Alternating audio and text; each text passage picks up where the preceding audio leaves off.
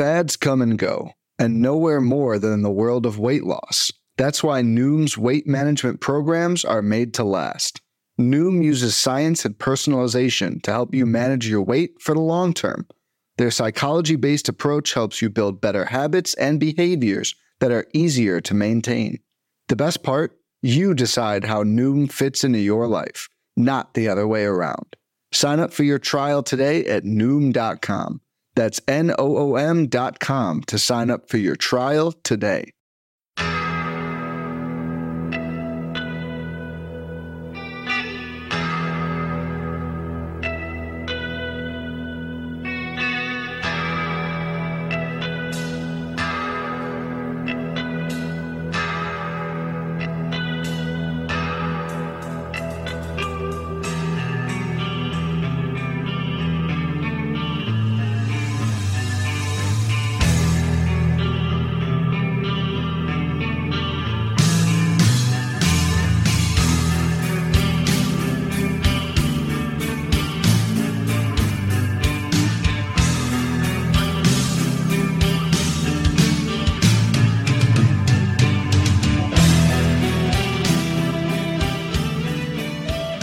And welcome back, everybody, to another episode of Bench with Bubba, episode 584.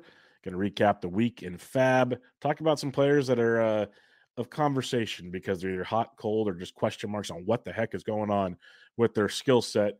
In order to break all this down as regularly, I'm not going to say as usual because there will be weeks where there'll be missing points here, but my semi-regular co-host on this Monday/Tuesday edition of Bench with Bubba.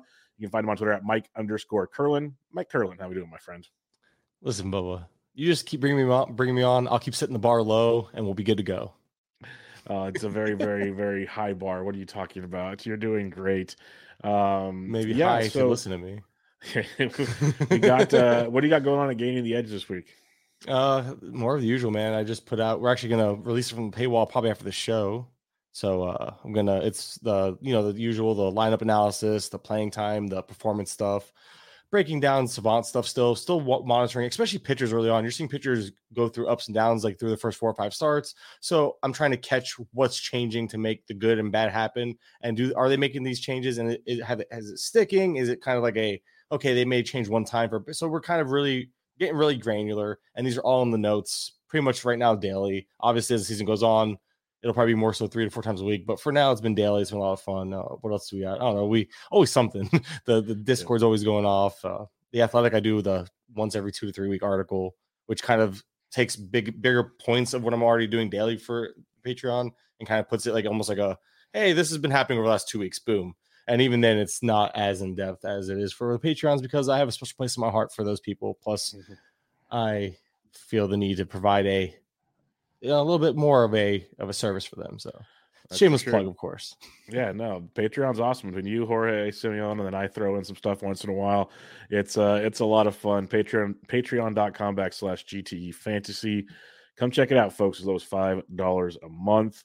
Let's talk some players. Let's have some fun. It was fun breaking down some guys last week. So I started taking notes on my phone to just wrote down names to remind me to throw them on the outline this week.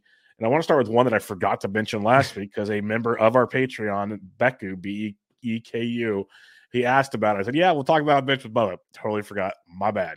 Well, it kind of works out. It's Christian Javier, who's had kind of a rough go of late, but then he throws in a pretty okay start. Then it kind of what happened start.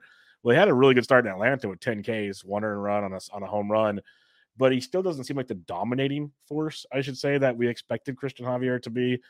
When you look at a guy like Christian Javier, what are you seeing? Are you still okay, he's still one of the top pitchers in the game, or is there some red flags that make you kind of step back a little bit? So it's weird. No, there's actually a lot of encouraging things when I look at his profile. And it was the fact, he's sitting there with a low 3 ERA, so that's rock solid. I know 2.54 last year, but I think he'll get there considering what we're seeing now. The walks are down, which is normally a good thing, but so are the Ks. So you notice he is giving up a little more contact than usual. Nothing crazy or substantial, but part of the issue is the contact is hard/loud. The second hardest hard hit rate of his career to this point, and the highest barrel rate. The first time it's ever been double digits in his career to this point for Christian Javier. But On the good side, like the side of that, like there's another part of this. I'm looking at this. I'm like, why is he not getting more strikeouts? He has a career high swing strike rate to this point, and by far, like the highest chase rate of his career with a 38.1% O swing, which for those at home don't know, that's pretty much the chase rate, and it's about 6.5 points, a little more than 6.5 points higher than league average in a good way. But he's missing more bats while simultaneously allowing more contact. It's weird. It's almost like he's hitting the spots, and he just doesn't. I'm guessing. I'd have to go look at heat maps, and stuff like that. But all things considered, there's a lot to like under the hood there still. And I do expect more strikeouts to come if he's missing more bats. And we already saw him take a step in that direction, Javier, with the big strikeout game against Atlanta. So all things considered, I'm still wildly optimistic for the outcome here. Obviously, I do think having the expectation of a low to like a mid twos, high twos ERA guy was still lofty, but we're talking about a low 3 ERA right now for Javier, and what like you mentioned, what we call our struggling starter right now. So he's struggling compared to standards, I guess, of last season. But all things considered, this isn't like Shane Bieber type of red flags. This is like, okay, kind of a slow start. There's really encouraging things in the profile. Javier, I think, is a good guy. If you're in a trade league, if you could buy low, I would. I still expect him to be a top 10 to 15 starter most of the season, if not the rest of the way. It's just one of those things where pitching so hard to come by, and he's not exactly being bad in a landscape where there are landmines everywhere and injuries everywhere. So if someone's really down on him and you can, I'd be buying low. And again, I don't play in trade leads anymore, but if I did, I would definitely go out of my way to try to make an offer.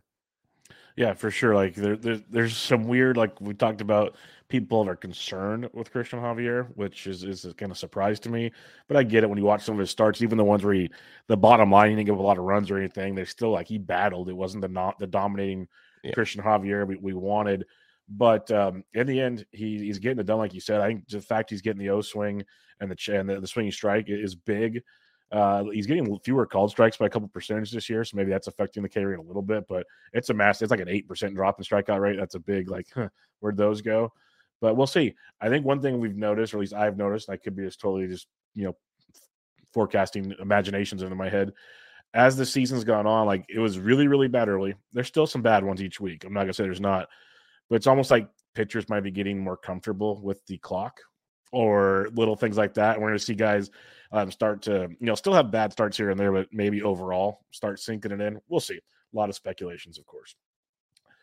This one I had to bring up here because I want to see if you're seeing what I'm seeing or if I'm just being naive in this situation. But Joey Gallo, I wrote him up in both the waiver wire columns this past weekend. I wrote him up in a couple other articles this week because I just kept looking at Joey Gallo's numbers, and it was mind-boggling to me seeing just how productive he's been this year. And I know he missed some time on the IL, so it's a smaller sample size.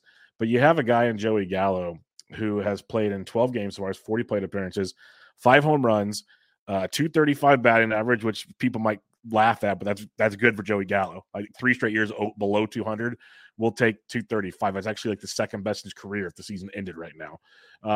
15% walk rate is doing that, but the 32.5% strikeout rate has dropped a bit, which I think is very, very promising. And it's just the type of contact he's making, which really, really got me intrigued in Joey Gallo. Like, much fewer ground balls, a lot more fly balls. That means the home run to fly balls going up. He's doing so many things that kind of reminisce the old Joey Gallo. Could he go in a slump in 2 seconds? 100%. I am not going to say that. But are you seeing anything that you don't have to agree with me, but do you see a different Joey Gallo this year? It might be more fantasy relevant than years past, or is it just like a big cloud of fakeness? It's just tough because you mentioned with Gallo, it's a constant up and down roller coaster of emotions and production with Gallo, And there are things like, you look at the 188 BABIP, but last year was 219. I know there's no shift, but you also you alluded to it. The absolute fly ball, like we're talking a 76% fly ball rate and an 81% pull rate. I understand the shift is gone, but Gallo's out here doing the extreme of the extremes right now. And so that BABIP is almost deserved. So that's why I like to make sure we talk about a little bit, understand approach, because approach will affect certain things like BABIP, like a player under or overperforming certain stats, especially expected stats. that's where you get into where you really have to dive in and get into the nitty gritty of these things, because you're looking at, you can go look at expected stats and all that, and then you have to figure out why are they under or overproducing. Some players just do it naturally. So a little I digress a little bit there, but anyway, you mentioned that. I just thought it was super extreme. I'm like, all right, cool. And then there is one thing that's really encouraging. You mentioned the strikeout rates being a little down, and the walk rates are actually up a little bit, and he's never had an issue with walking. But the thing about Gallo that I did notice when I looked into his profile a little more was the fact that, he's back to not chasing a whole lot. Last year, we saw Gallo chase a lot. This year, it's back down to 22%, which is roughly where he's usually at. Meanwhile, at least 3 out of the last 4 years. However, he's actually swinging a career high amount. Yep. So what you're getting here is he's very patient while picking his spots almost perfectly. Look at the zone swing percentage. The zone swing, I was 84.4%. And so it's either he must be seeing the ball extremely well right now. And with that, you're seeing improvements in the contact rates. And so there are encouraging signs there. There's still going to be swing and miss in his game. Obviously, 15.2% swinging strike rate, but it's the best it's been since 2020. Of his career to this point. But 2020 was the last time it was even 15%. Oh, I lied. Nope, 2021, he had a good one. Whatever, I missed that because he's full. It's always high for him, though. But the point is that you mentioned it. The contact rates are up for Gallo. He's not chasing while increasing his swing total. So right there shows you he's being aggressive in the right way. And reasons for optimism, absolutely, but it's also just unsustainable things like the barrel rate was like 30%, the hard hit rate's like 85% right now. It's so ridiculous. He's not gonna it's unsustainable. So you have to understand, like, when these things start coming down, so will that batting average and all that. So I still think he's more the player that he's always been, but I'm really encouraged by what we're seeing in terms of the swing rates in the zone overall. He's being more aggressive without giving up what he's strong at in terms of that plate discipline. So there's a give and take here. I do think we're running a little bit of a hot streak. All things considered, though, I think he's still going to be a positive ROI, especially for deeper leagues and shallower leagues right now. You mentioned 12s. I think he's definitely worth rostering right now for sure. But in 15s, no pun intended, but you kind of hit a home run, because I don't know about you, but I was talking about how I could use his 5 home runs right now because my team is running wild. I mean, I know there's teams actually having issues with speed because most people didn't draft speed. That's part of the issue too. I know a lot of teams drafted for power first and thinking, everyone's going to run more. But now you have to keep up with the teams that are running more. Like the guys, like I have my combination on my main team. My main event is Acuna Mullins. That's 2 of the top 3 guys in stolen bases right now in the league. Yep. So like those guys are running even more than that was anticipated. So now you might have drafted a little light on speed, thinking that your guys might steal a little more, but now the guys who already steal are stealing even more. So that disparity still exists. And not drafting for speed, I've realized there's a lot more people that I thought would be, dealing with issues with speed. That's why, Jarren Duran was a kind of a popular ad this week, et cetera. Talk about that later. But all things considered, a guy like me, where I'm middling in power plus speed, I would definitely and I have good batting average on my team right now. He's great for my team build, but overall, I think you should be making a spot for him on your roster, no doubt. Yeah, and you hit on the other things I just love, just the O swing down, but this, like we saw, that zone swing, that's a humongous jump, and it correlates with the called strike rate below 8%. He's always a double-digit guy. So what you said is he's seeing the ball very well. So it's a definite approach things. He's seeing it well. He's pulling it more. He's elevating it more. So that'll naturally give him more barrels. Is 33%, like you said, sustainable? No. Is an 86%, like literally over 4 out of every, so almost 5 out of every 6 balls in play is hard hit. That's bonkers. But what he's doing is still pretty darn impressive, and the weather hasn't even gotten good in Minnesota yet. So that's something to see. And they're playing him at first base right now, and the latest reports on Kirilloff, they say when he's ready, they might still keep him in AAA because of the way the team's built right now. So that kind of says a lot with what the Twins want to do with Joey Gallo. Again, this could all end quickly. Like, we're not foolish in this, but it's a streaming guy that you run with now. Maybe he catches fire for a month, 2 weeks, 4 months. You don't know. What you saw with Patrick Wisdom this last week is what Joey Gallo can do any given week. You know what I mean? So if you can get ahead of that, or if you stashed him, because I know deeper leagues, I know people were probably stashing him because of the hot start. Wisdom did what Jake Berger did. Like, he can do that kind of stuff. That's Gallo can do that but you mentioned he could do that. He could hit 10 to 15 home runs in a month, and no one would be surprised. But then he could follow up that next month with 3 home runs, batting 100. That's the issue here. Just watch the week-to-week skill shifts. That's all I have to say. Because jump off the ship before it gets real bad is the only thing. Is watch that shift from time to time. Let's talk about a guy, Mr. Kurland, that everyone's like, oh, how is he so cheap in drafts? He's gonna start hitting more home runs. Blah blah blah blah blah. Jose Abreu. I think Father Time is catching up, unless I'm missing something. He's hitting 250, which is very low for Jose Abreu. 0 home runs through 22 games. Like home runs being down's one thing. 0 home runs, that's a whole nother thing in my mind. 10 RBIs. He's striking out more than he ever has in his career. This does not look good, Mr. Kurland. So what's your thoughts on Jose Abreu right now? You kind of nailed it when you said the strikeouts. There's issues here, and I'm wondering how much of it is Abreu pressing. He's not even hitting the ball as hard as the previous years either. So far, the max EV has only been 109. He's normally a 113 plus guy, but last year was also the lowest of his career heading into this year. So it's like now this would make 2 straight years of seeing that. Because max EV is usually an indication of power potential, and we're seeing it kind of creep down for 2 straight seasons. Again, I don't expect 109 to be the max for the year for Abreu. However, we're talking about right now and what's going on right now. And, the ground balls never were really great, but 47% isn't where you want to be with his type of, lack of speed.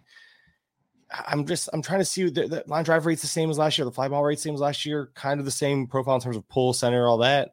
I'm trying to find where the big issue is, and it just seems like he's not barreling the ball, not hitting it as hard, and that obviously will lead to lesser production.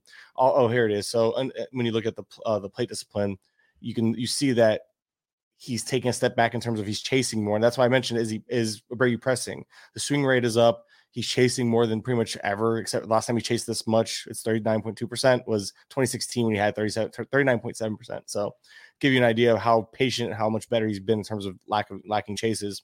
But now he's chasing more.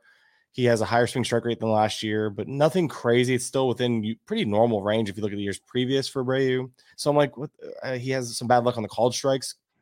If you want to look at that, obviously not making as much contact, and that's where the strikeouts are coming from, because he's swinging more, he's chasing more, and making less contact overall. That's where your strikeouts are coming from. I just don't know if it's a pressing issue, because again, there's not really the contact rates are a concern dipping, but it's so early in the season to say this is who he is. All of a sudden, I have a hard time believing that he is someone I'm probably benching for the time being. But that team's only going to get better. You have Brantley nearing a return. You have Altuve due to return in like a month or so. I think this team's going to slowly get better around him. And as he gets comfortable, I think Abreu could be in for a solid overall production bounce back. But right now, you can't start him with any confidence, especially if he's not giving you batting average. Then what is he giving you? Nothing right now, because normally at least batting average with some pop. He's not giving you any pop. The batting average is down. Abreu is a guy that you're probably sitting. And even then RBIs are 10. Like, I don't know. That's not. I was looking at the RBI leaderboard, and I think there was a name. I think Kyle Tucker was like top 20 while batting 6th like every day, 5th or 6th. I'm like, how does he pull that one off? So yeah, it's just an idea of RBIs are random, are usually random, but he's a guy. Abreu's banging in the middle of that lineup. Those could have been Abreu's if you think about it. If Tucker's getting them batting 6th, like Abreu probably could have been driving those guys in. At least, and that goes back to again. There's not a huge. I'm wondering, is it Father Time catching up, or is it a slow start? I feel like didn't we see him start like this at one point last year or 2 years ago, and he kind of turned it around. I don't know. I'm not ready to give up on Abreu. I understand being down on him, and I understand sitting him right now. But in terms of actually dropping him, maybe a 12-teamer, just because, again, with 12-teamers, you kind of are turning and burning. You can't afford to. I think he's worthy of a stash even there, but you can't afford this production. Stash if you can still. You can't afford that production in your lineup right now. You need somebody who's going to give you. You got to keep turning those lineups over for production in shallow formats. Deeper leagues, I'm still trying to sit them. It's just a matter of who do I have available. Like right now, I know Garrett Cooper kind of slowed down, but that would have been a good name. Like right now, I'm inserting Josh Naylor into my lineups this week after showing signs of life late last week. A couple games in a row, a couple hits. He has 3 hits in the last 2 games total out of like 8 at bats. So he's slowly coming around. There's some underlying stuff there I like for Naylor. So like I'm starting Naylor over Abreu right now, which is something you wouldn't have drafted them to do if I could avoid, maybe pop someone else who's running hot in my CI or something. But that's where I'm coming from. That's how I would treat Abreu right now. But dropping him is kind of premature in my opinion.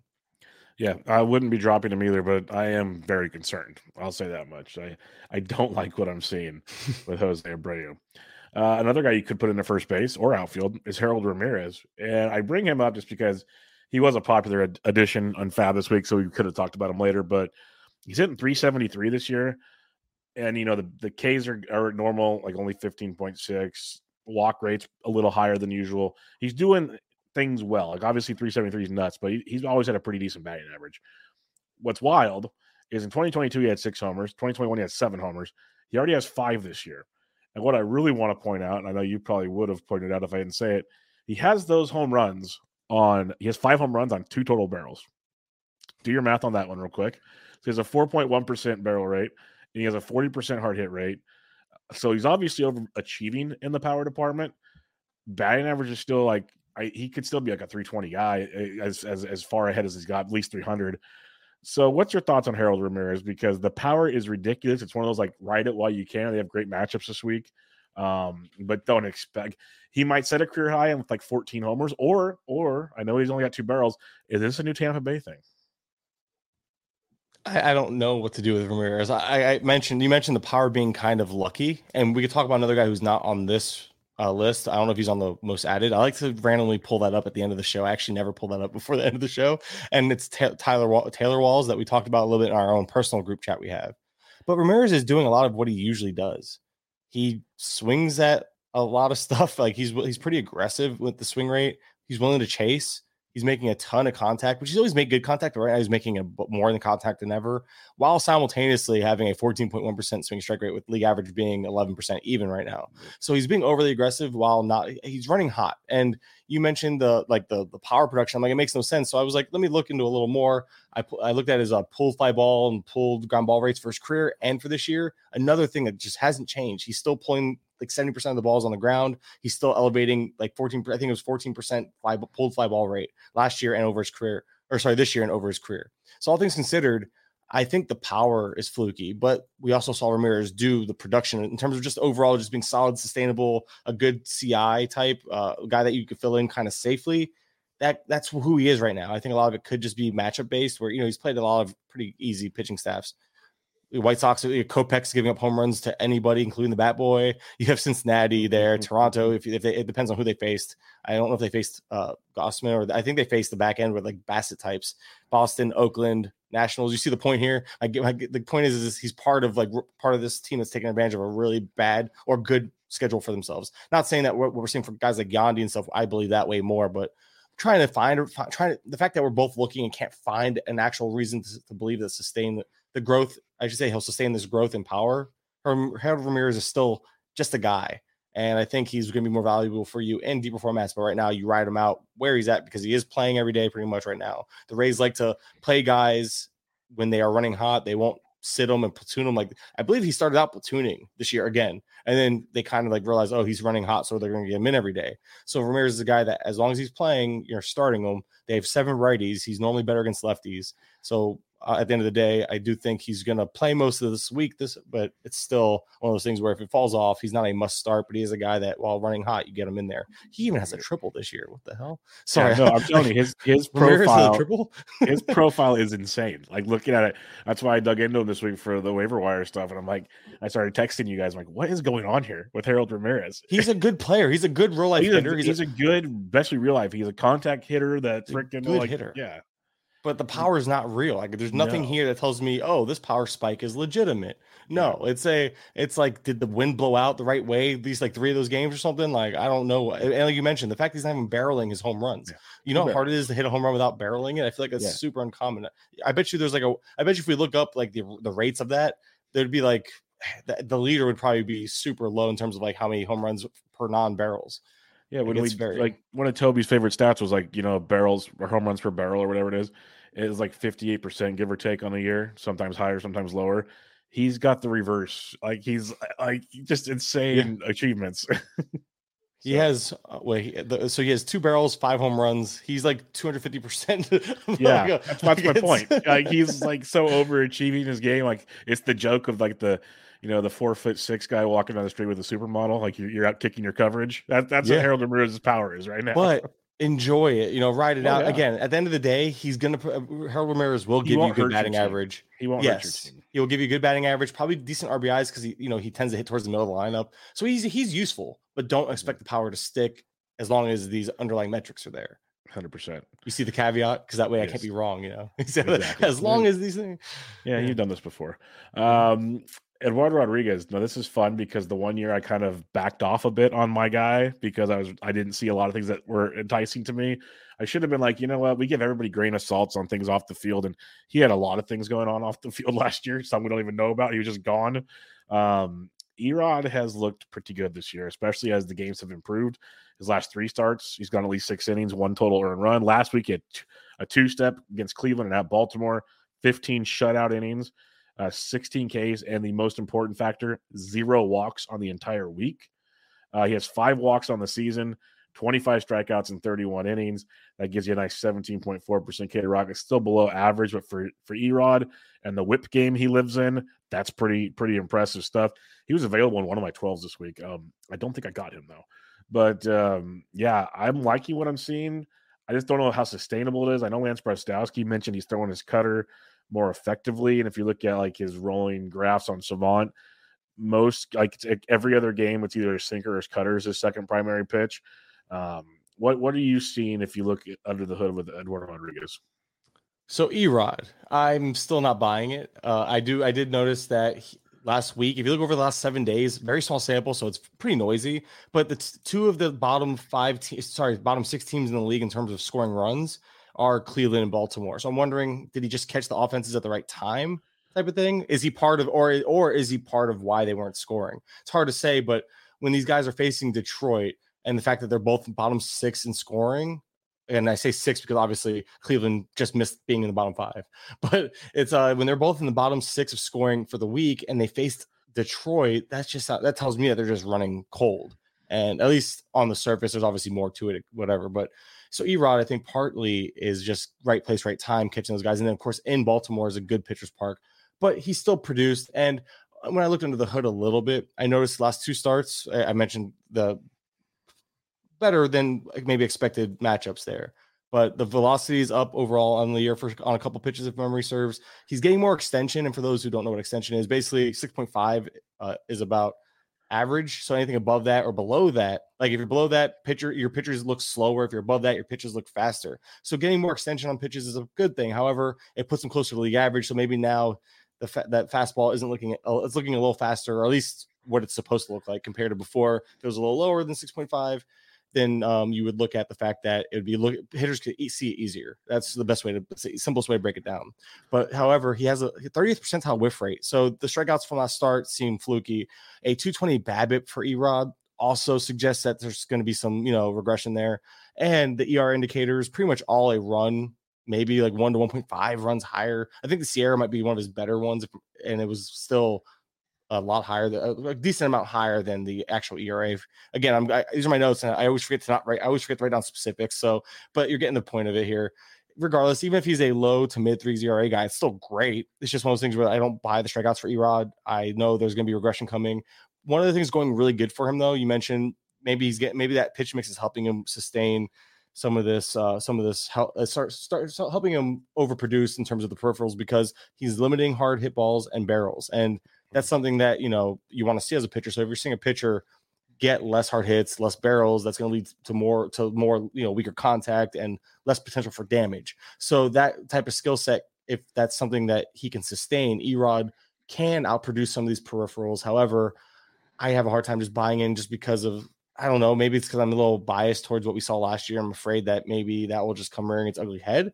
The swing and miss is not really there, but he doesn't, again, he does induce an above average chase rate. So it's weird. Like the swing and strike rate was like average or below average. Meanwhile, he's still inducing chases. So all things considered, though, I kind of confuse myself with the last part, because I don't understand how you can do one thing so well in terms of inducing chases. That's the part, man. How can you induce chases, but then the swing and strike rate is so low? Like you're fooling people enough to chase the ball, but you're not fooling them enough in the zone.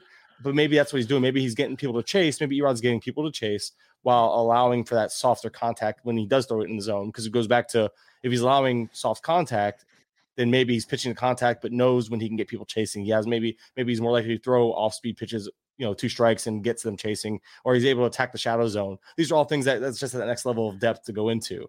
But that's just overall, I guess it's good. He's in that, like, okay, I'll stream him in the right matchup. I'll put him out for 2 starts. He's not a guy that you're plugging in, setting him forgetting. Just not yet. He's not there for me yet. Yeah, that's where I'm at. Like, he was available in a 12. I was interested in him. The fact that people were dropping him before a 2-step week says a lot. He's got Baltimore this week, the Mets next week. So Erod is interesting. He was once a top ace of a staff in Boston. Yeah. So like we can't ignore that. Like he was there. It's just the whip issues he continually would have. He'd at least have the strikeouts to get him out of the problem. Where in like the last year or so, he didn't have the strikeouts and he just got shelled. So it's kind of a yin and a yang to see where he goes with this. The K to walk percentage still concerns me because that means he's not striking out enough, as you said. So he is giving up contact, just limiting it, as you said also. So it's just, I look at his profile and it's interesting. Like I want to believe he's figuring it out and he's going to be back. And, colder weather in Detroit too. Maybe you'll start seeing more, nastiness from him. I don't know. But yeah, we'll have to wait and see on that one for sure.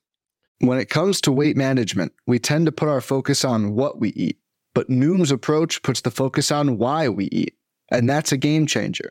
Noom uses science and personalization so you can manage your weight for the long term. Their psychology-based approach helps you build better habits and behaviors that are easier to maintain, and they help you understand the science behind your eating choices and why you have those cravings. Noom's personalized courses are easy to follow and will help grow your confidence with tools you can put into practice on day one. The best part? You decide how Noom fits into your life, not the other way around. And based on a sample of 4,272 Noomers, 98% say Noom helps change their habits and behaviors for good. Try Noom today and see the results for yourself. Sign up for your trial today at Noom.com. That's Noom.com to sign up for your trial today. There's no I in team, but there is one in Indeed, and that's the hiring platform that you need to build yours. When you're hiring, you need Indeed. Instead of spending hours on multiple job sites searching for candidates with the right skills, Indeed's a powerful hiring platform that can help you do it all. One of the things I love about Indeed is that it makes hiring all in one place so easy because Indeed does the hard work for you. They show you the candidates whose resumes on Indeed fit your description immediately after you post so you can hire faster. Join more than 3 million businesses worldwide that use Indeed to hire great talent fast. Start hiring now with a $75 sponsored job credit to upgrade your job post at Indeed.com/Blue Wire Sports. Offer good for a limited time. Claim your $75 credit now at Indeed.com/Blue Wire Sports. That's Indeed.com/Blue Wire Sports, and support the show by saying that you heard it on this podcast. Indeed.com/Blue Wire Sports. Terms and conditions apply. Need to hire? You need Indeed. Explain this one to me. Like I'm two, please. Vince Velasquez, who has I'm not going to say it. He's thrown 3 really good starts in a row. And one of them was in Coors. One was at the Cardinals. One was home against Cincinnati. He's got at least 6 innings. He has at least 6 Ks. Still walking guys at a pretty nice clip. That's what he does. But somehow he has a 3.76 ERA, 4.75 xFIP. If you look at Savant, a 3.52 xERA, though, somehow. So that's confusing to me. What are you seeing with Vinny V? Because he's not fooling that many people, but he is fooling people. I'm confused. So first things first, you mentioned the ERA indicators. See, you said Savant showed that. I'm looking at an xERA on Fangraphs that shows 4.52. So I don't know. I legit have Savant page open, and it's 3.76 ERA, 3.52 xERA. I'm looking at the Fangraphs page that shows xERA as 4.52. I think there's an issue with the coding because I've noticed this with a few pitchers that Fangraphs will have different metrics than Savant has for a few things. And the fact that, like, for instance, you'll see like sometimes the velocity, not that I prefer to use Savant for velocity and for pitch mix stuff, but like Fangraphs will show like the fastball being different velocities than what Savant shows. And I'm like, why is that information different? I don't understand. But regardless, even ignoring xERA, if we just look at FIP and xFIP, I wonder if Savant's going to look the same. But, either way, it's showing he's probably about a run better than he's been. Otherwise, maybe a little less, 4.58 Sierra, 4.75 xFIP. But regardless, he's producing. And Vince Velasquez, he's limiting home runs, one of the lowest home run to fly ball rates of his career right now. Will that change? I don't know. It's a good ballpark. It's easy to kind of suppress home runs in that ballpark. A 254 BABIP is low for him, but it goes back to, is it low for him, or is this just kind of the fallout of what he's producing?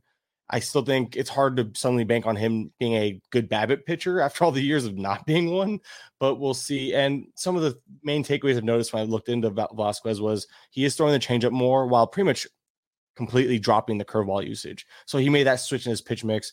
He's getting more whiffs on all of his pitches as well this year. So this pitch mix is inducing more swing and miss, which is again positive changes, but offenses will adapt to this, of course, as they get this information.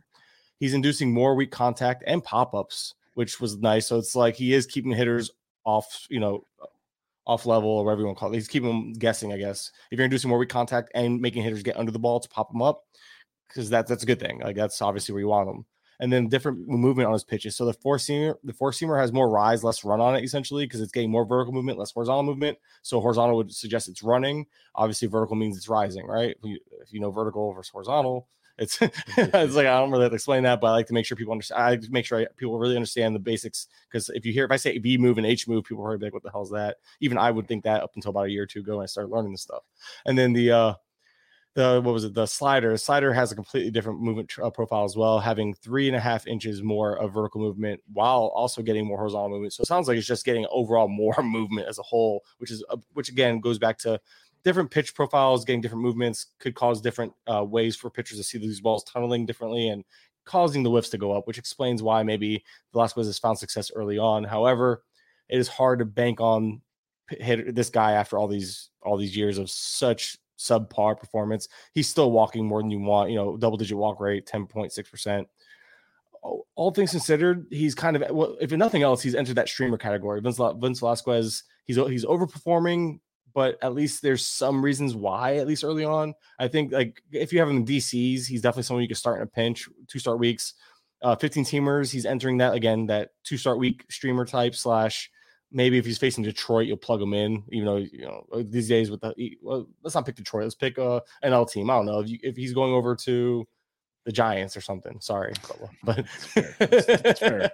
Or the Marlins. Here, we'll pick the Marlins are terrible too.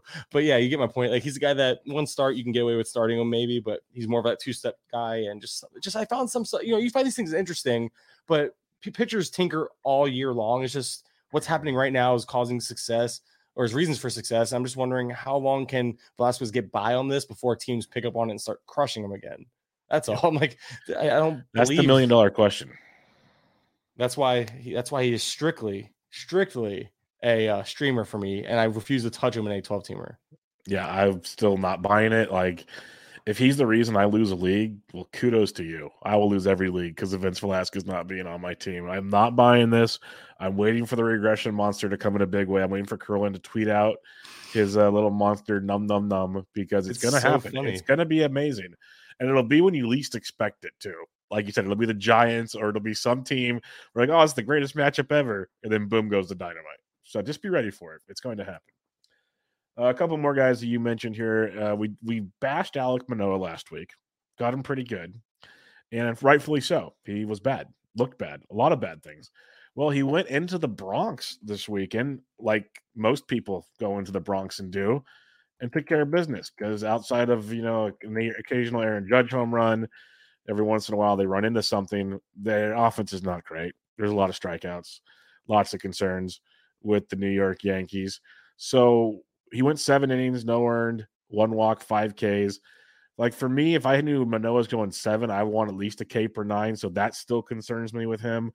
He's just not the dominating guy that people wanted. He's an innings eater that he has to have the innings to get the numbers. That was always my gripe in draft season with Manoah. And 1 start's not changing that for me. But what did you see in the start with Alek Manoah that maybe gives you some optimism, if any at all? So Manoah, we talked about this a little bit off air, just because the Yankees not being the Yankees of old, people think they see the Yankees, they think, well, here comes all the home runs, and they're just not those guys anymore. They have their games, but half the time the guys that hit home runs are on the IL, like Stanton.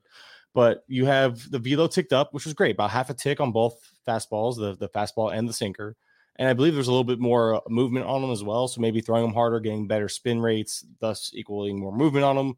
The slider had a 50% whiff rate in the start. So again, good production here, got good results for Manoah.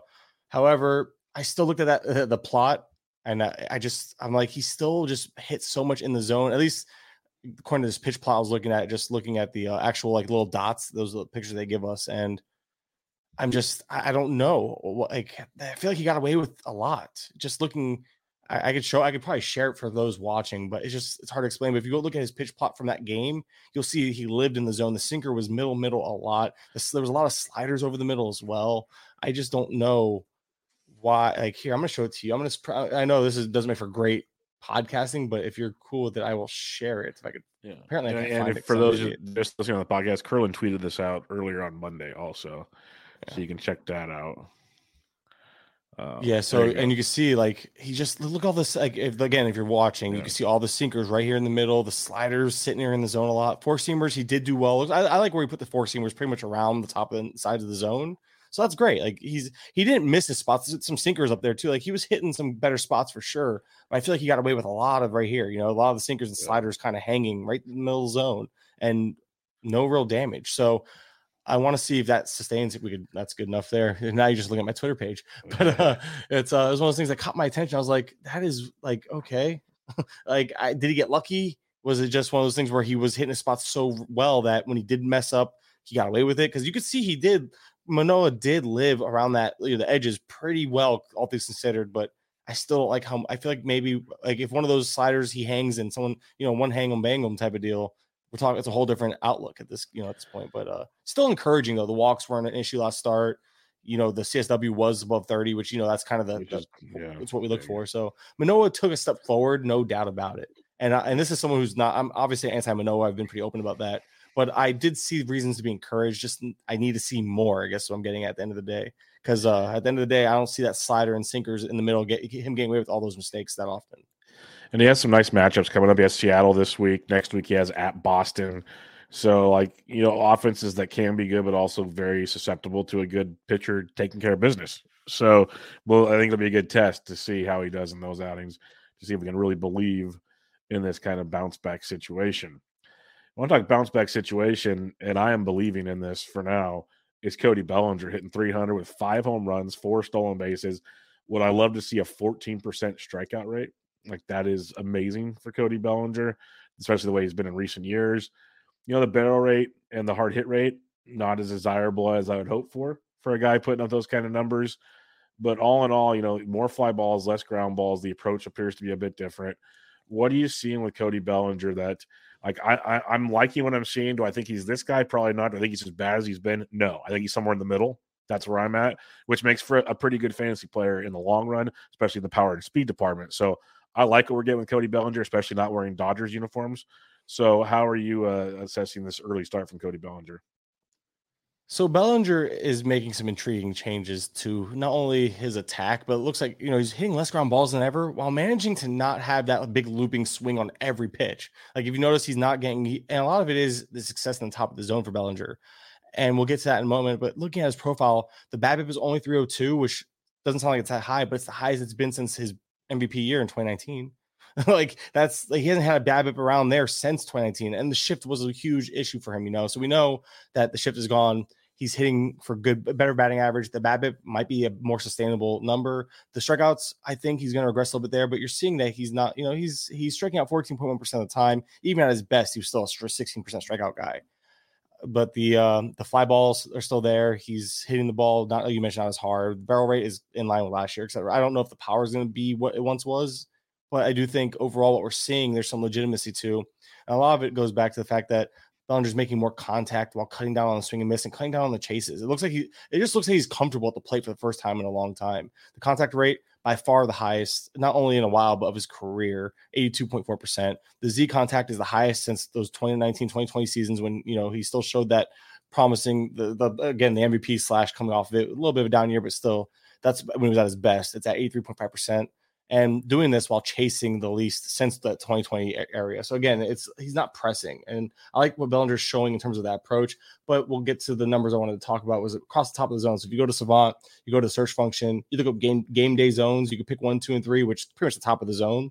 And if you look at last year's numbers, a 39.2% K rate across the top of the zone for Bellinger, a batting average of 102 with an XBA of 131, a slugging of 245 with an X slug sit within that range, and a WOBA, X WOBA 10 points apart, both 150 to 160 range, whatever.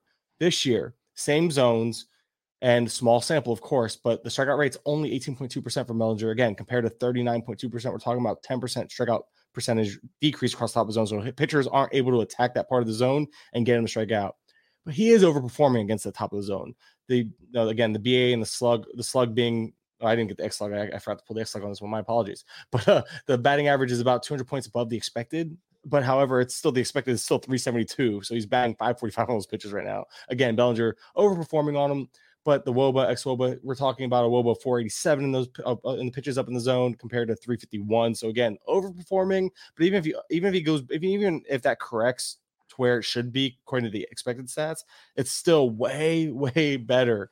And that's kind of the big deal here with Cody Bellinger, is that those high fastballs, the high pitches in general, aren't getting the better of him early on. I've seen him take those up and in pitches. Yesterday, it was like he hit one to like left center instead of just having to pull it or completely swinging under it and stuff like that. It's almost like Jared Kelenic. You're seeing these guys not getting exploited on these pitches that we've seen them get exploited on for a couple of years now, and they're adapting. So I do think that Bellinger, as long as he sustains this approach, I don't expect him to be this good up in the zone, but if he's able to sustain this approach and limit damage top of the zone, I think Bellinger's in for that bounce back year that we know, or we've been waiting on for a few years. I'm just surprised it's happening with the Cubs, not with the Dodgers. Maybe it's the whole 1 year prove it deal. Maybe it's the whole he left LA, so the pressure really isn't on him like it was back in LA. That's a lot of it. He just had to get away from it all. I think there's so much noise in LA, all the issues. I was shocked because he was still messing with his swing this year. Like it was still something going on. And in spring, he was missing up in the zone too. I remember I tweeted out something and people were laughing, and it actually got attention. It was like, hey, look, Bellinger's in midseason form, and it was a strikeout on a fastball up in the zone. So it was one of those things where, like, how did it just click for him when the season started? That's the part that's kind of weird, but he's doing it when it matters. Obviously, it's probably something he was working on all spring. Maybe he wasn't working on them. Maybe he's using, because hitters have A swings, B swings. Maybe he's utilizing that B swing more, knowing that pitchers are attacking him up and just taking what's given to him instead of trying to force the issue. And that could be it. He's cutting down on things and just making a point to be better where he knows pitchers are going to attack him. Yeah, no, I completely agree with you. I'm just surprised he's doing it, and I'm kind of in on what he's doing. It's a pretty impressive. I'm upset. I only have my only shares were like on 2 or 3 early DCs that are already dead in the water because of injuries. Yeah, I think I have maybe 1 share of Cody Bellinger just because he fell in a draft. But yeah, there's always going to be regrets. So this could be one of them. Is the way it's starting to feel. Last guy we'll talk about before we talk about some FAAB pickups of the week is Clarke Schmidt. He's a guy I dropped in a couple weeks ago. Like I've been off the train.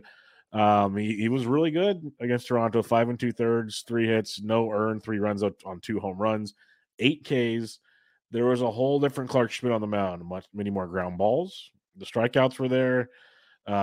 Just looking at the Savant recap from that day, if this is sustainable, this is more the Clarke Schmidt we wanted to see. The question is it sustainable? What do you have on this Clarke Schmidt thing, and are you buying into a potential resurgence here? Yes and no, because I don't know. And on top of that, Schmidt's he had, I would think it was 5 strong outings before he gave up the 3 unearned runs in the 6th or something like that.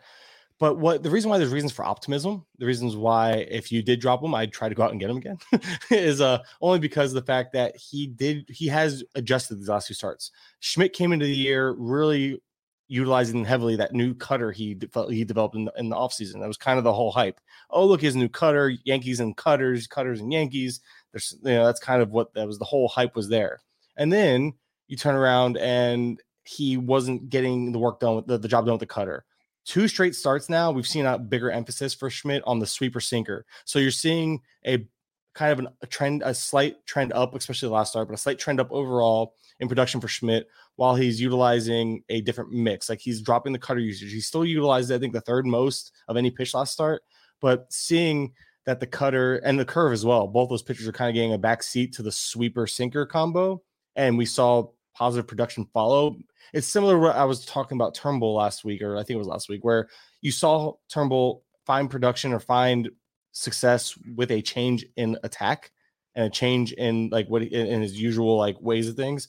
And when you see that type of tangible change happening with a positive set of outcomes, I guess would be it's plural the way I worded it. Gosh, I really need to stay on. I'm always jumping around. I apologize. But anyway, if you see when you see a change happen and production follow, that is like a positive production, then it catches my attention. I think it's worth at least paying attention to, and if nothing else, stashing him on your bench if you have room for him. It's just one of those things where no one saw this coming. He just suddenly dropped the pitch that he was so fond of, that everybody was so fond of, and went towards not drop it, but completely, just drop the usage of it in comparison to the first couple starts. And with it, the success has been following him, especially this last outing. So it's almost like a wait and see mode with Schmidt. You're starting him in an absolute pinch, obviously, but I mean, secure lineups, a secure rotation spot for the time being, positive changes leading to positive production. I like what we saw. I just want to see if he continues that utilization of pitch mix and continues getting that positive outcome with it. But there are, at least we finally have reasons for optimism after a really rough start for Schmidt to start the year. Yeah, I'm curious to see where this keeps going, especially with the Rodon setbacks. It kind of gives them a longer leash, per se, to hang around. Because it looked like for a second there, if Rodon was coming back, Schmidt was quickly out of here. Yeah. But that has changed a little bit. Johnny Brito wasn't as dominant his most recent outings. He's got an interesting two-step this week. So, yeah, we'll see how it goes. Schmidt, nice start against Toronto. That's not an easy offense, as was stated, to Hackman. But he gets at Texas, who's a sneaky offense as well. If he starts missing spots there, they'll play home run derby with him. So we'll see if there's some exact sweeping changes to Clark Schmidt's profile. All right, let's talk some FAAB here from the Week 4 action. We always recap the RotoWire Online Championship 12-team leagues to give us an idea kind of on the middle scale of what's going on. We'll go over the most added players, and then we'll kind of mention some other guys here and there. The first one added in 205 leagues. That'll be all of the leagues, folks. As high as 313. This is what I love. Someone got him for $1. Someone got Mason Miller for $1. And that is absolutely impressive to see. I can actually scroll and find out. I just in wins 2023 got him, dropped Hayden Wesneski $1, backup of $0. That is absolutely insanity when it comes to this. But yeah, Mason Miller, I don't think we have a ton to say here. It's kind of been, I think, overblown and talked about enough. You and I both weren't on him. I'm concerned about innings and overall workload, lack of wins, you name it. He'll get you tons of strikeouts and should get you decent ratios. I don't knock that. But it wasn't a guy I was paying over $300 for either. Apparently, I could have paid $1. I don't know. Not in my league. He went for more than that in my league, I promise. Do you have any quick thoughts on Mason Miller before we talk about guys of relevance here? No, you mentioned it. Like, is what it is. We all, either you bought for the strikeouts and ratio potential, or you didn't because you realized the red flags were there in terms of how long he'll last into the year. But it's just I am intrigued because it really is do you ride it out type of thing? Like, do you just want just get what you can get from him, knowing it's going to be limited, but knowing it could be elite and he can still help you stabilize in certain spots, or pass on him hoping to get another high, using that money for a different player that could be a little higher ceiling, but maybe doesn't have quite what we expect. And on top of that, there's just no real track record. So before I even get into the whole, we've all been there. Again, you mentioned it. I'm just getting really worked up because it's frustrating because it's really hard to get a read on what we should expect from him just because of the lack of track record. He's giftable, but so is Dustin May. Not saying that it's a comp by any means, but how many times have we seen that sinker of May, or two-seam, whatever you want to call it, that we've seen it on so many gifts. And Mason Miller has that type of electric stuff. But how do we know it's going to translate fully without any other than that very small track record in the minors? So that's where it's like I'm torn on it. I get it. I was with you. I couldn't get in on it. I wasn't supposed to harp on it this long, but I can't help it because I feel like I'm going to look wrong here, even though I don't know. We'll see. It just is what it is. Like, right? Like, I don't know. Anyway, you can move on. Don't mind me. Yeah, we'll have to kind of keep a close eye on that one. Let's put it that way. This is a fun one. The second most added player to 133 leagues, as high as 207, as low as $1. Was Brian Abreu. And I know this was a conversation in our chat, our GT chat, then obviously the Discord, and Jorge covered it in his Monday bullpen report, which he does pretty much every day. He'll have a little hiatus here because for very good reasons. I'll let him discuss that if he wants, but he'll be busy coming up. But Jose Abreu picked up the save Saturday and Sunday. And Presley had pitched in 3 or 4 games, so Saturday made sense. Okay, day off. Dusty said after the game on Sunday that Abreu was not available again. Presley was not available again. So Abreu got 2 saves. Couple things. Presley has 1 save on the entire season. So if I'm a Presley manager, I am furious right now. And second, it seems like there's a little smoke, and that means there might be fire here because 2 days is a little much for me. Then again, Presley's got a ton of injury history. So who knows?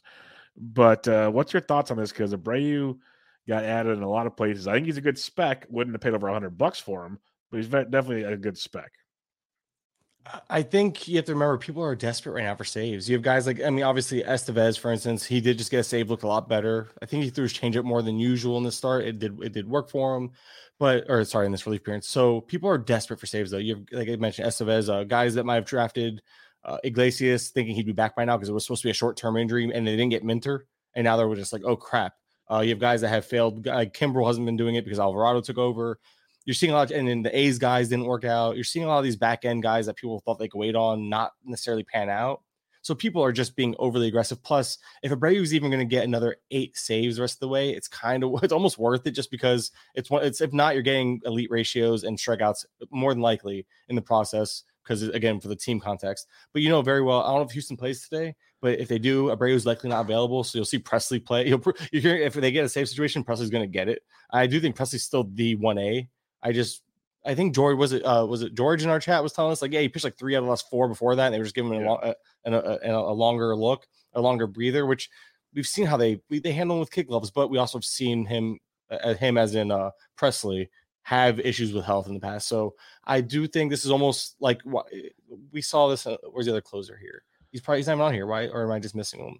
The Dodgers closer, Gratterall. People kind of got excited about Gratterall. Oh, he is on here. He's down there a little bit. He's down there. He's been added. He's already added in a bunch of leagues. Yeah.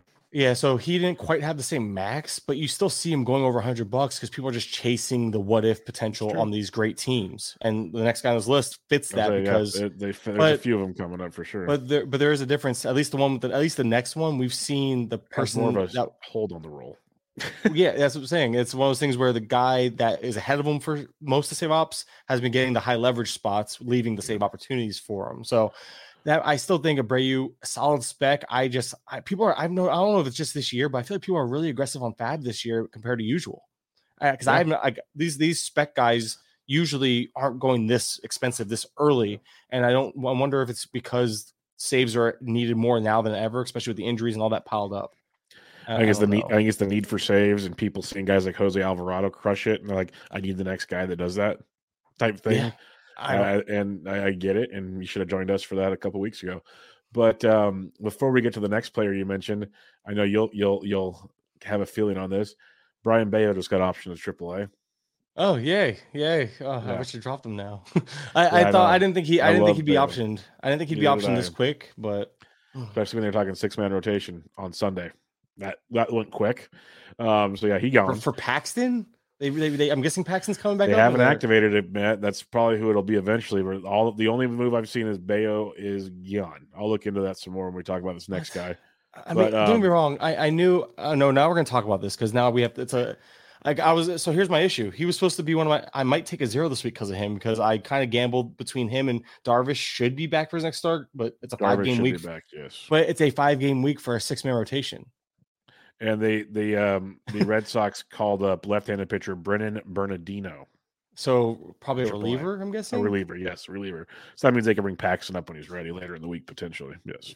Yep. So there goes. I don't mind dropping Bayo in an NFBC format. Honestly, he was kind of like, I know he was underwhelming. The first start looked promising with the strikeouts, and the second start he was hitting the zone more, but not getting the whiffs. And then I think they're just going to let him get right in the minors. I'm fine with that. But the problem is if you drop him, and he gets called up in like 2 or 3 weeks with the next injury, then it's going to be another big FAAB day for him. Yep. He's super talented. We saw this last year when he disappointed early and he came back and pitched really, really well. Who knows if that'll happen, but I think he's obviously much better than he's been so far. So, and that's why I'm like, how do you approach this come Sunday? Yeah, I don't know. Cause I'm a Bayo manager. So I have a decision to make. Stake to this one. You and me both. I have shares too. My issue is I have him in a league where Laureano should be back by late this week, early next week, I believe. But then I have Woodruff on that league. And is Bayo really worth holding over Woodruff? I can't stash 3 people. I just can't. So something's going to have to give. And in that type of roster crunch, I think Bayo might be dropped. With this, the problem is the pitcher landscape. If I want to go after a Logan Allen, Bayo becomes that most droppable piece for me, especially because I'm barely holding on to roster spots right now. I don't know. It's a lot of thinking. I'm sure I'll have to bother you in the chat 5 more times this week about it, but I'm leaning drop right now in deeper formats where I can't afford to stash. I would stash if I could though, for sure. Yeah, I'm with you on that one. The next reliever we kind of hinted at was Adam Ottavino, added in 128 leagues, as high as 138, as low as 1. I had bids in on Ottavino. Like he's seems to be. He's got 3 of the last 4 appearances. He's picked up saves. He's leading the way there. You mentioned Robertson's more the high leverage guy. He's also struggled a little bit. So I like what we're seeing from Ottavino. It's not been perfect by any means. 2 solo home runs he's allowed, but still getting the job done. He seems to be able to get the bulk in New York, which could lead to another 15-plus saves. I guess it's a really simple one, but good ad for me. Yeah, we talked about it, just the dynamic recently. We've seen the utilization with the other parts of this bullpen. So he went. I think he got picked up in my league last week actually, and but it was a pretty similar bid in terms of like in the close to the hundreds. Yeah, makes a ton of sense. We won't talk about Harold Ramirez because we already talked about him pretty in depth. He went 125 leagues, as high as 82, as low as $1. Next one up, though, is a fun one. We've kind of chased this one. Could he be like, we keep talking about these guys that are finally panning out, like Jared Kelenic, and some of these other, like, Nolan Gorman, Josh Lowe. Can Jarren Duran be the next one? He was a big-time prospect everyone wanted to see. He's picked up in 120 leagues, as high as 143, as low as $1. He got called up on the 17th. It's 7 games. He's safely in 6 of 7 games, 4 doubles, no homers, but 4 runs, 6 RBIs, 2 stolen bases, still striking out a lot. That is my biggest concern, 32.1% K rate. But the hit tool is apparently there. We know he can play defense in center field. That's always kind of kept him around a little bit. But are you buying into it this time? A small sample, but we know the talent has always been there. He just hasn't been able to do it in the big league level yet. So you mentioned it. Every time he's come up to the major leagues, Duran has struck out, 35.7% in 2020 and 2021. 2022 came up, struck out 28.3%, and now early on, 32.1%. However, the double-digit walk rate is encouraging, but a 5.63 BABIP obviously tells you it is complete luck in terms of like that batting average. He's not hitting as many. The ground ball rate is nice. It's nice to see him only 31.3% ground balls. However, all his hits are going to center field. He actually launched a deep double off the deepest part of Boston's field the other day. I was watching the game for him, but I like seeing that he's elevating the ball more, and I'm going to look more in terms of like, is there swing? So actually, here's the thing about that strikeout rate. I think it's a passivity thing, which is good. This encourages me. I didn't look at him before this because I forgot, but we're looking at it now, and the O swing is only 23.9%, league average being 31.4%. So way above average in the O swing, which AKA he's not chasing, which is great. You want to see that. He's not chasing. He's cutting down overall on the swing rate. He's barely swinging. And the called strike rate is 20%. That seems relatively high considering you won't see 20% called strike rates on a lot of players. But it also could speak to the fact that Duran's just not being very aggressive. Swinging strike rate is also a career best to this point, 9.3%. Again, you mentioned like a 7-game sample. However, the Z contact is up to 89.3% so far. That's, that 90% range is where like that's elite. So he's pushing that elite Z contact range, which is contact you make in the zone for those listening, and 89.3%. So what I'm seeing here is that it's not a swing and miss issue, which is what makes it so much more encouraging that I'm okay with Duran having it's almost like what we saw with Kelenic. We saw Kelenic early in the year. It was like a 35% strikeout rate. But then when you went and looked into the strikeout rate, it was obviously a passivity thing. It wasn't a swing and miss thing. So I feel like as long as we're not getting that swing and miss, the strikeouts aren't as telling compared to what they normally would be had we be getting like a chase rate that was absurd, like Oscar Colas. If you go look at Colas's profile, which is a random name, I just happened to look into him before the show started. Colas is the opposite. The strikeout rate is 23%. However, he has like a 45% chase rate and a 15% swinging strike rate. So he's like the complete opposite in terms of approach while getting less strikeouts. So I think the strikeouts and again, goes back to Duran, the strikeouts being more of a passivity thing, not a lack of seeing the ball well thing, which is what I like, all things considered. Again, strikeout, you want some strikeout less, but at the end of the day, if the strikeouts are because of a good eye versus a bad approach, I'm willing to give it a little bit. I'm a little more patient there. I'll be more patient there with them. You know what I mean? But all things considered for Duran, I do like what I'm seeing, and I do believe in the toolsy skill set. He is someone you should have if you need speed, absolutely. But the power, power is not a strength. He's not a zero. It's just not a strength of his. So just know what you're getting into. He's still hitting at the bottom of the lineup as well. So the counting stats will be lackluster, but a guy, no doubt, that I'm very intrigued by early on. And I think we can finally see him take that step. There's no reason why he shouldn't get the run. Duvall's out for a long time. Yep. This isn't a team. This is not a team that should be blocking him. I think he's still going to platoon. I think the one game he sat, I believe, was against a lefty. So that's part of it. They need to find out what this kid really has. Like, I know they've given him chances, but just give him the rest of the run and see where it goes. Yeah, but I like seeing that the strikeout rate on the surface. People might see that strikeout rate and be like deterred. This is why you always need to look more. There's always you need to look more and get that context behind it and see if it's deserved or something like a 20% called strike rate. I don't think we're going to see a lot of players with that. You know what I mean? That seems like but that could just speak to pitchers realize he's not swinging and they're just attacking the zone early. Maybe is part of it too. I don't know. There's always a layer deeper to go. Just not something you could do on a podcast for the most part. Yes. Unless you come prepared, which I do not because I am a soccer. No, that's just where you go to the Patreon for GT Fantasy and eventually you'll get a Savant recap or something from Mr. Kurland and you'll get all the goodies right there. A couple more we'll discuss here. Matt Strom was picked up in 118 leagues as high as 173, as low as $3. So that was a bit surprising. Strom's been pretty good over his last couple starts. He got up to 530 innings, 11 Ks against the Rockies. He's got 6 or more Ks in 3 straight starts, which I like to see. More importantly to me, when I'm looking at it, he got up to 82 pitches against the Rockies, so he's almost fully stretched out for Matt Strom standards. You know, there's a lot of questions I could have with Strom. It's like, how many innings is he going to get this year? Because of, he's getting stretched out for the first time. How sustainable is a lot of this? He's got some interesting matchups coming up. That's why I wasn't super I liked him, but he's got versus Seattle, then at the Dodgers. There's some what ifs with Matt Strom, but there's a lot to like too. So if you look at Matt Strom, he went for a pretty penny, of course. Was there any interest from you on that one? Yeah, I just think that there was more interest. We've been talking about Strom for a couple of weeks now. At least the group chat has, because we noticed in the first start, like, wait, what? And we knew that he wasn't stretched out. And then he had a really interesting 2-step.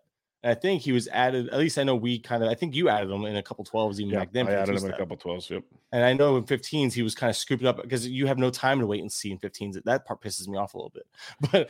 But I digress. It's one of those things where Strom's very interesting. And it's one of those things where don't overthink it. Just start him. Just start him right now. He's on fire. A lot of the stuff is all the underlying metrics too kind of suggest that like the 3 ERA is kind of who he is right now. He's earning his production, so to speak. The strikeouts, although he's not getting a lot of chases, the swing and strike rate is where he's getting all of his swing and miss from. It's like 15%. And so it's like his overall contact rate was like below, I think it was like 66%. So Strom's a guy that's like not allowing a ton of contact, although not getting a lot of chases, he's getting a lot of swings and misses in the zone, and that'll work. I think we don't overthink this one because it could be short-lived, and who cares? Ride it, man. It's almost like Gallo, just ride it, because obviously Strom's never shown this as a starter, or at least hasn't in years. I think there was a period where he was supposed to start, or he did start, and it was like he never kind of hit on that potential. And now suddenly at 31 years old, he's hitting on it. It's weird. He's finally getting it. He's better late than never, I guess. Just ride it out, man. Just ride it. At the end of the day, ride it out. Pitch. You need pitching, and he's performing. Just go with it. Yep, I'm with you there. Mauricio Dubon, former Giants, finding his fun finally in Houston. Added 109 leagues as high as $88, as low as $1. He's been leading off for the last handful of games with McCormick out. McCormick should be out for another few games. He hasn't even started taking live hitting yet, but they expect him back by the end of the week. He was eligible to come out the IL on Tuesday. That will not happen.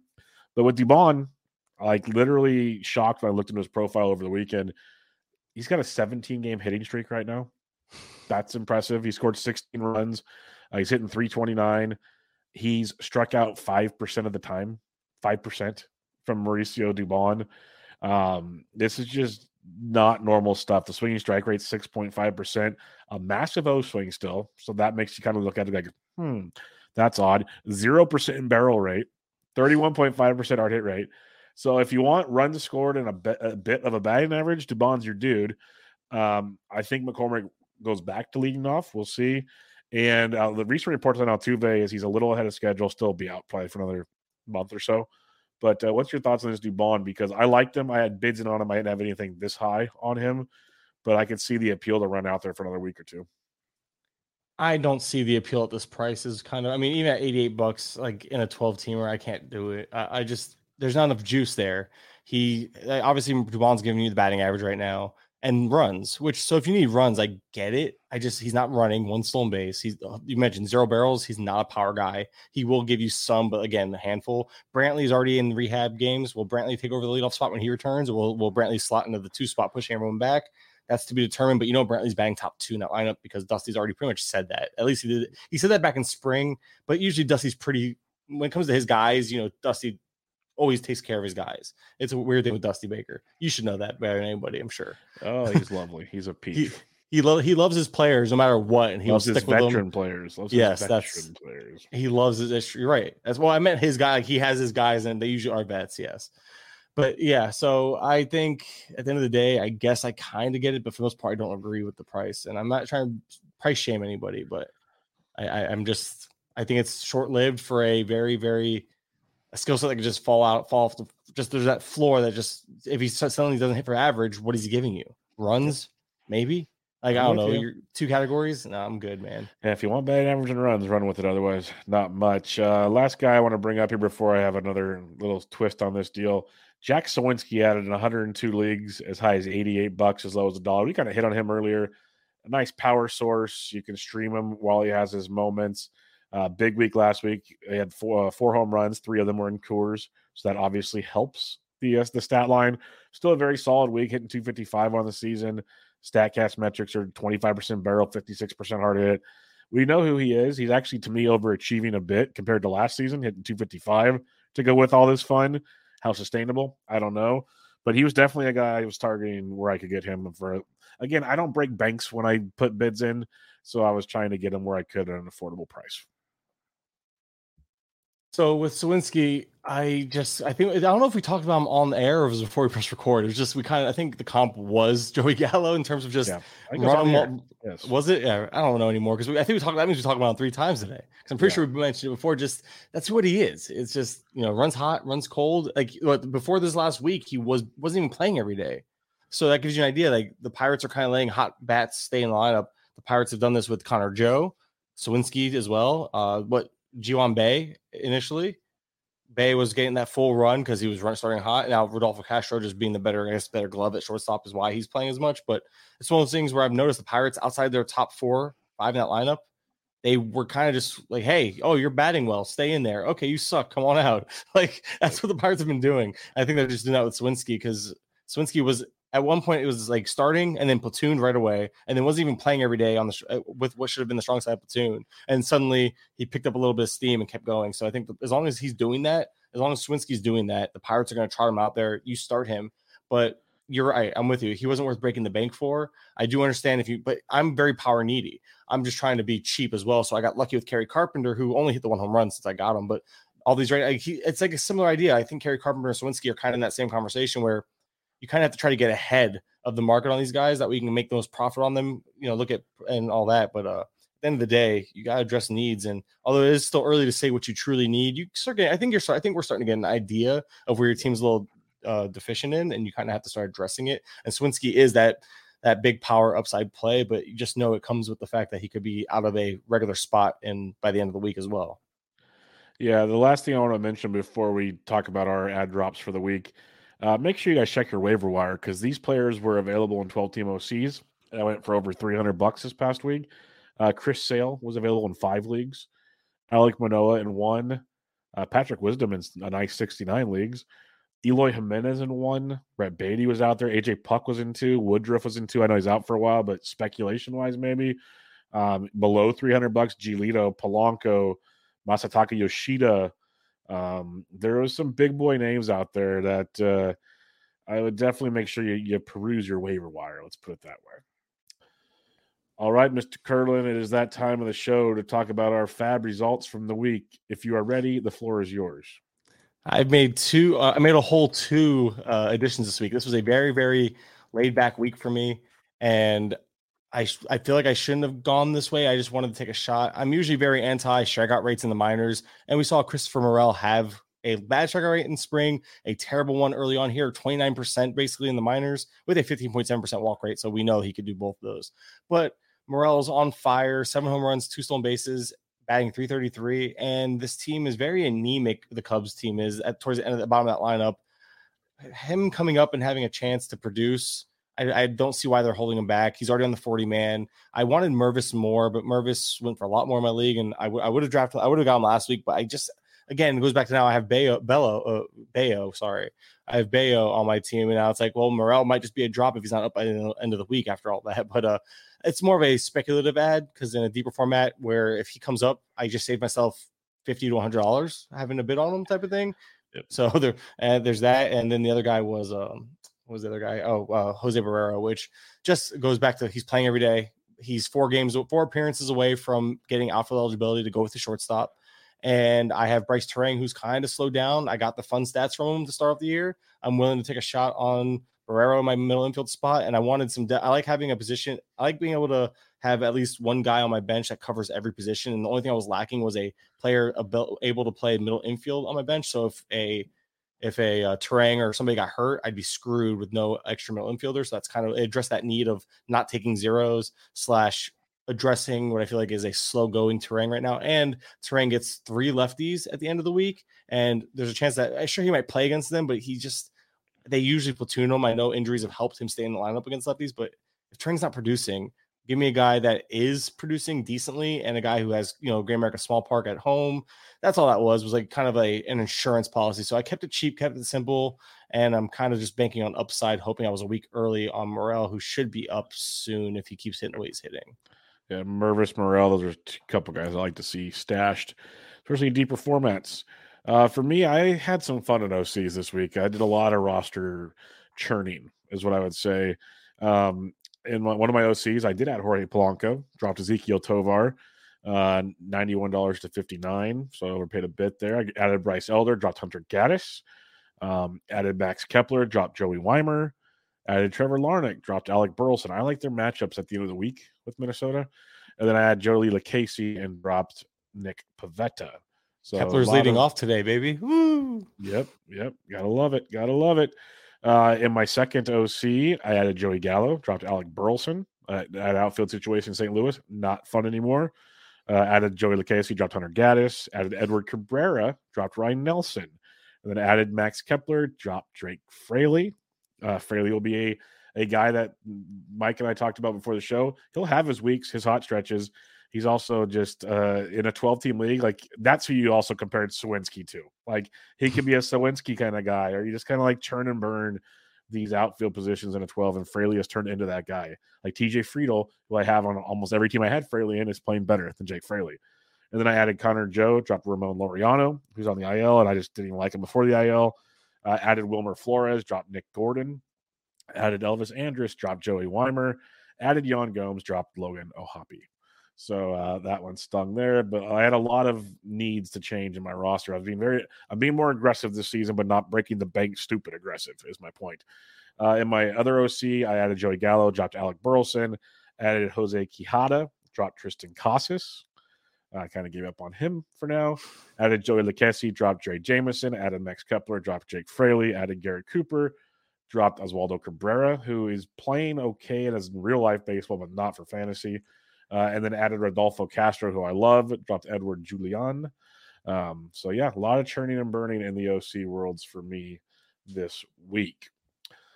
All right, Mr. Kurland, before we head out of here, we've got a couple listener questions from our boy. Who was it that sent them to us? I have him right here. Just give me 2 seconds. He's your boy, though. Yeah, Joe G. I want to make sure I said it right. Couple quickies here. Is it time to drop spring training sleeper Jake Fraley? For me, it was. What about you, Kurland?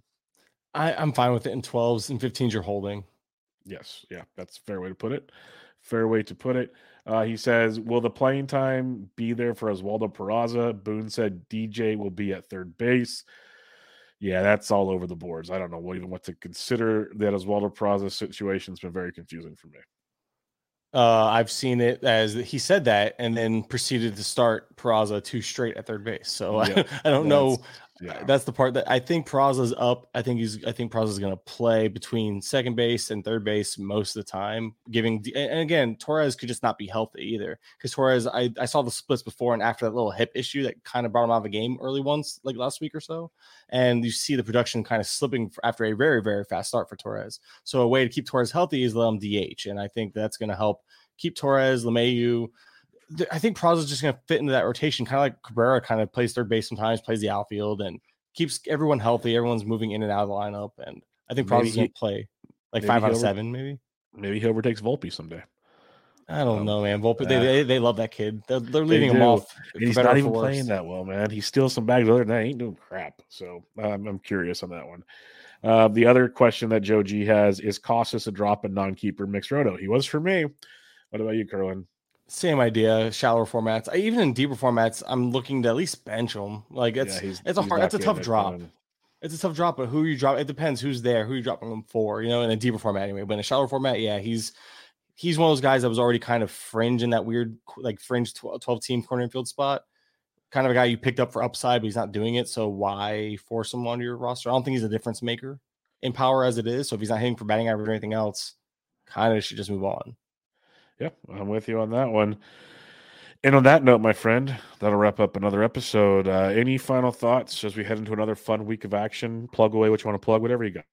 I just want power production, please. That's all I ask for. I don't need followers anymore. I don't need anybody to check out my work. Just somebody hit a home run for my team. That's all. That's how I'm gonna end it today.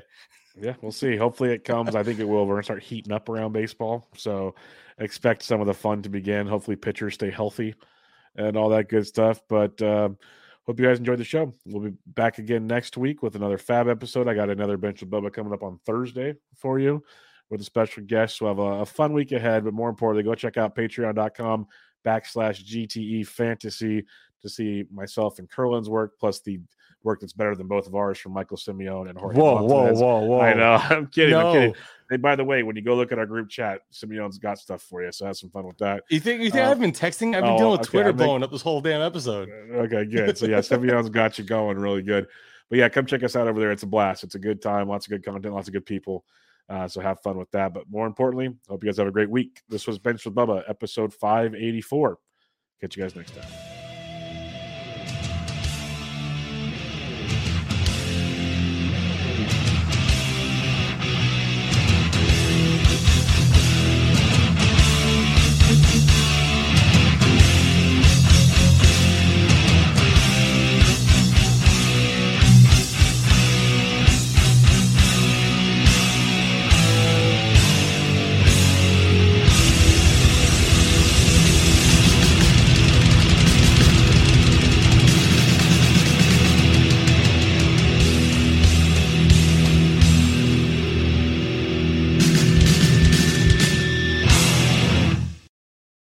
Looking for a fun way to win up to 25 times your money this football season? Test your skills on Prize Picks, the most exciting way to play daily fantasy sports. Just select 2 or more players, pick more or less on their projection for a wide variety of statistics, and place your entry.